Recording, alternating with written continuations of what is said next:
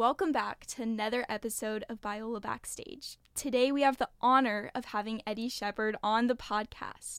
Eddie Shepard began his Biola career by serving as the head swimming and diving coach, which then transitioned him into the position of Associate Athletic Director for Internal Operations.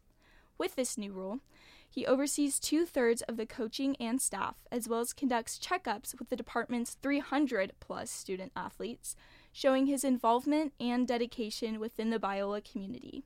Furthermore, Shepard completed his Master's of Theology degree at Biola, which led him into a teaching career as a New Testament professor. So, without further ado, welcome to Biola Backstage. Eddie, it is a pleasure to have you on the podcast. Thank you very much. I'm excited to be here, and thanks for rambling through all my titles. Oh, of course. It's awesome. I had one of my friends is on the swim team, and she's like, I think she took a New Testament class from you. She goes, you have to get Eddie Shepard on here. Like, he is one of my favorite people. So, little did you know, we're here now. Cool. I'm excited to be here. I appreciate it, and fun to connect with Biola and be such a part of it. So. I'm so glad. Okay, I have a couple questions I've compiled for you. But the first one is, can you tell us a little bit about your journey that called you to Biola, kind of how you got involved with this school, your teaching role? Yeah, if you want to hit on that. Yeah, that'd be great. So I was actually a student at Biola. I graduated in 2004. And before coming I transferred in. So I kind of relate to a lot of transfer students and the challenges of trying to cram in all your Bible units and do all that. But I had gone to a couple other community colleges and really just felt like I was majoring in engineering. I enjoyed I like doing things, building things, making things, but I realized that I wanted to be an engineer because I thought I could make money, but my heart wasn't in it. And I just felt like I started reading the Bible and I'd kind of been kind of growing in my faith. And I just felt like, gosh, there's so many things I don't understand when I read the Bible. I see these weird interactions that Jesus has with people, and I'm like, why did Jesus run away when they were excited and going to make him king? Or, and so I just thought, man, it would be really great to study that, and just felt like kind of called to just learn more. And I felt like I found out about Biola. It was the only school I applied to transfer to, and I just felt like this is a place for me. And so I came here, and I vividly remember sitting in class early on in my career and just being blown away by, I'd been in church for much of my life and just feeling like, how come we never talked about this stuff in church? And just feeling very kind of blessed to be sitting there learning this information. And that kind of just led my heart really to want to pursue teaching at this level. And at the same time, I was also a student athlete. And so God kind of works in mysterious ways. And I had been swimming, and I actually was finishing up my swimming career, and the head coach had kind of talked with me about, hey, do you want to be an assistant coach? And I hadn't really planned on being in coaching or in studying the Bible. And I was like, sure, I'll be an assistant coach next year because I was going to be around, and it felt easy. And then he had some health problems 2 weeks before school started. And so the athletic director called me up and said, we need a new head coach, and are you interested in being the head coach for the swim program? Oh my goodness. Yeah. So I was it was definitely in retrospect a God thing, because and at that time it was a part-time position, and but it turned out to be something I loved. And working with student athletes and just even as a faculty member, it's great because I get to engage with students academically. I get to be part of kind of what was exciting for me as a student, of kind of having these eye-opening moments about the New Testament and stuff like that.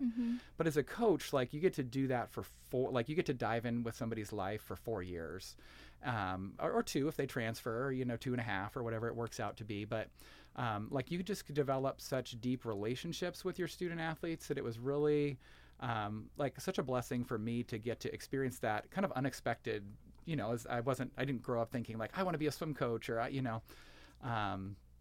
so it was just really a blessing. So I coached for 13 years as the head swim coach, and then finished up a couple degrees at Talbot, and then started teaching in New Testament, which is funny because it's what kind of was the first thing that I just felt like this is really exciting. Yeah. So And then as we Biola transitioned athletically from the NAI, which was our affiliation before now, into the NCAA Division II, it was too hard. I was already doing some administrative work, and it was too hard to do the administrative work and the coaching work. And so I had the opportunity to step into leadership in the athletic department as well. And that really became a neat opportunity for God to kind of allow me to be involved, not as closely and intimately with the individual student-athlete lives, but more so over a lot of different programs and making sure that our whole experience for all our student-athletes was what we're looking for in a place like Biola, where our staff are really invested in our student-athletes and their spiritual development, their personal lives, and all of those kind of things. So that was my 4-minute clip to how I got here. Wow, that's awesome. It's so cool, like, from afar to see your journey, how you started out as a student and an athlete, and then how kind of God met you in that season, and then you just continue to kind of, it seems like, say, yes, okay, Lord, like, I'm just going to do what you tell me, and then he led you into this, like, intimacy, or this intimate season with these, like, students where you're able to pour into them, as well as, like, get a degree in theology. Yep. And then kind of pulled you a little bit further back from that into, like, more of a position where you oversee different operations and stuff.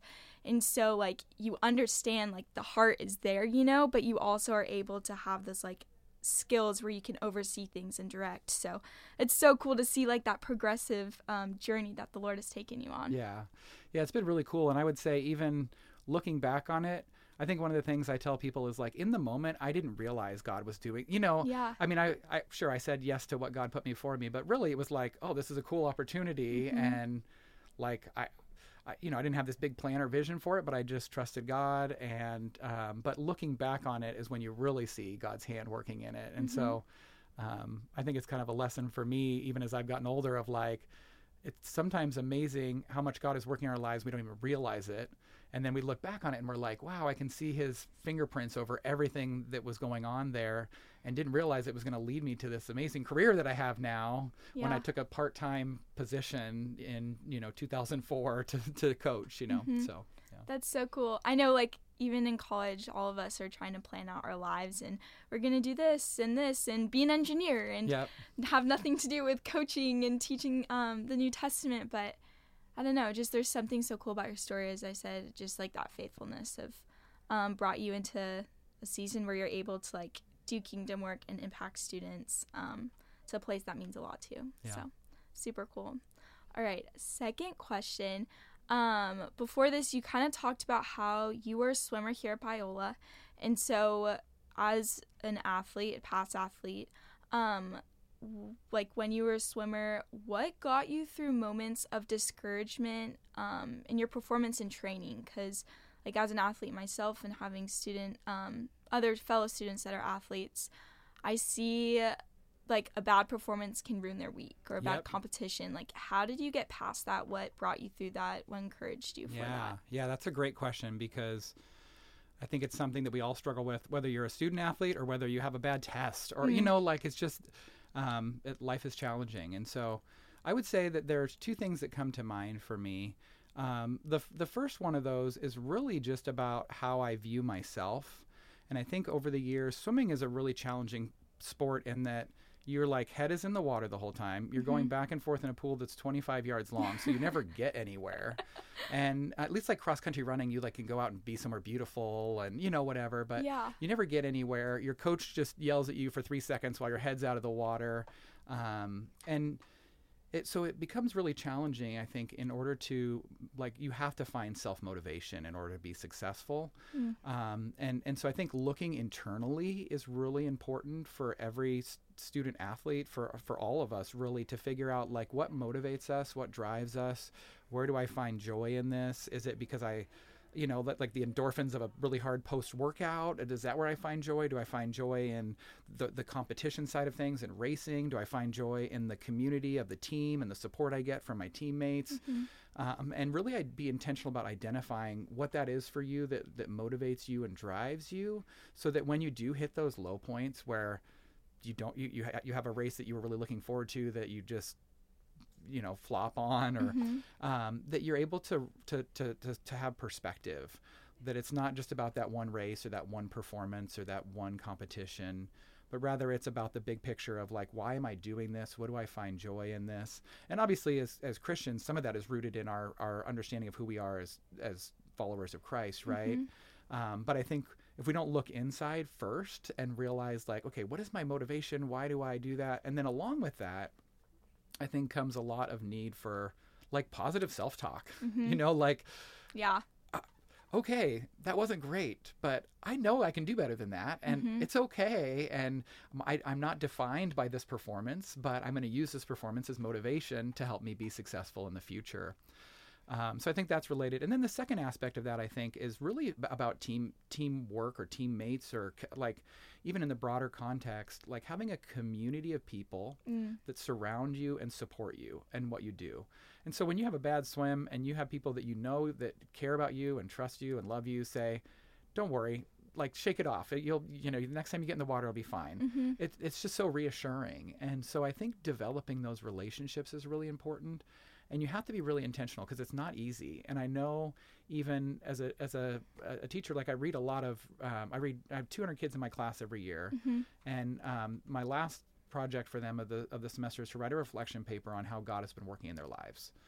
And I leave it intentionally very broad because I want them to just take time to reflect on like, what is going on? And what I hear is that a lot of students, especially in the last couple of years, are just struggling with community and they feel lonely because they feel like, hey, I don't have people that I connect with. I don't have people that care about me in the way that I want them to. And so I say that as a, for people who are experiencing that, you're not the only one.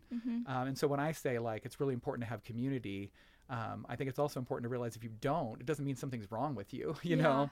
I think it's something that we should be striving for. And I think be real intentional about. And I think the more that we can, and that's where, again, that like positive self-talk comes in of like, okay, I don't have the community that I want around me. How can I look at myself and see the value I have and convince myself that I'm gonna risk putting myself out there and being vulnerable. And I think that people will find when they're able to do that and do that in the security that they have in who they are in Christ and who they are in the son or daughter that God has made them, that they'll really find that community is going to, show up for them in ways that maybe they didn't even expect. So, so that got me sidetracked a little bit on that. But I do think, to go back to your kind of the heart of your initial question, I think that a lot of it comes down to finding that confidence in yourself. And everybody's going to have to do it in a little bit of a different way. But you have to be grounded in the truth of like who you really are and the value that you have as an individual. Wow, I love that. I think it's so cool how you touch on community, because as an athlete, when a performance doesn't go well, it's so easy to isolate yourself and to sit in those feelings. And like, yeah, there's a time to be sad and to be like, okay, I really didn't do my best. But when you isolate yourself and sit in those feelings, then your identity gets put in your performance, and then you become only as good as your performance, And that just like from what I've experienced, and it seems like from what you've seen and experienced as well, it just is a spiral downhill, And there's really no truth in that. Like, athletes are so much more than their performance, and you need to recognize that, like, as an athlete yourself, because if it's all on you, like, you can't carry that big burden yourself. You're not going to be always consistent. You're not always going to have your best race or whatever it is. But yeah, that's very wise. And there's and the other side of the coin is as community members, it also puts an obligation on us when we see our teammates fail, in quotes. When we see our teammates fail, that we lift them up, right? And we remind them of how we view them. And the worst things I see are when teammates make, and you see this from professional sports all the way down to like my 9-year-old son's, soccer team or whatever. Like, somebody makes a mistake and then somebody is getting on their case for it.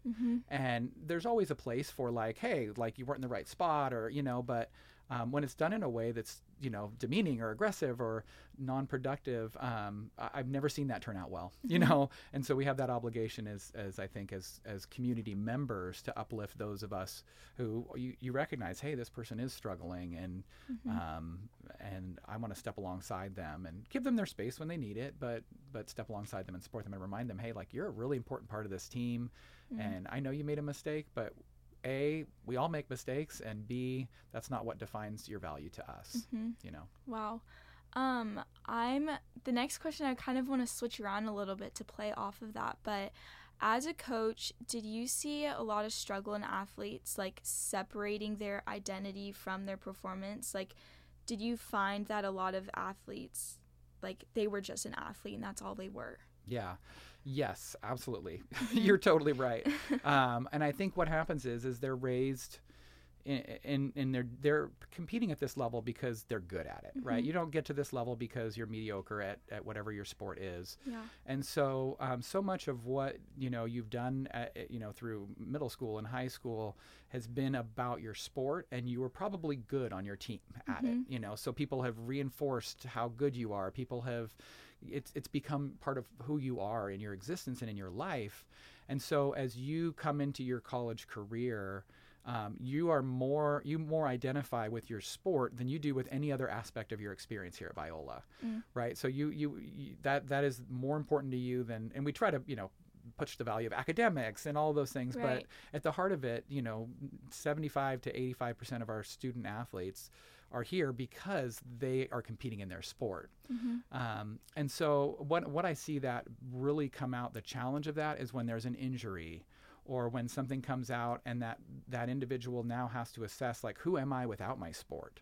Or when they graduate, and they're done with their eligibility, and have to ask the kind of, the question of, like, how do I now change my identity so I'm not just Eddie the swimmer, but now I'm Eddie the swim coach, or I'm Eddie, whatever that next phase is for me. I think that is really where the challenge lies for that. And then, all our coaches here at Biola are really trying to point our student athletes back to, like, root your identity in Christ. And then if you lose some of that other stuff, if you lose, you have a career-ending knee injury as a soccer player, you're going to feel the loss. Like, there's no doubt about it, right? Like, that is a loss, but you won't feel as lost, because your identity is in something that's not going to change. Your identity is in something that is firm and transcendent and persistent. And so you're gonna still go through a time where you have to realize, like, I need to grow in myself outside of my sport. But it's a lot better when your motivation for it is rooted in Christ rather than in your own successes and in your own identity as an athlete. That's so cool. I know I see such athletes that are able to wrap their head around that. If, like, I right now, yes, like, being an athlete is something I do, and a lot of who I am is because of that. But if that were to be ripped away from me, like, I'm still who I am in Jesus. And so it's so cool to see athletes, like, able to wrap their head around that and realize, like, despite the fact that they're not going to maybe be an athlete forever, these are, like, formative years, when you're having to deal with loss, with injury, with team conflict, with push and drive, and all that comes with a training to be the best athlete you can be. It really changes you and influences you for the better, honestly, if you're able to really press in to that, but also press into who you are at the same time in the Lord. So I think that that's super cool, just, like, having the combination of that and realizing, like, hey, I am an athlete, and all the experiences that come with it, despite that, like, not being my main identity, it has really helped and grown me to the person I am now. So it's not all a waste, you know? Yeah. So awesome. And then lastly, Eddie, I would love to know one piece of advice you have for Biola students. Ooh, that is such a great question. And you sent this to me ahead of time, and I've been thinking about it.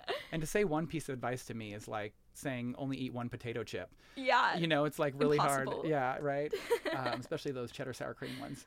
I just had some at the yesterday, and I was getting hungry.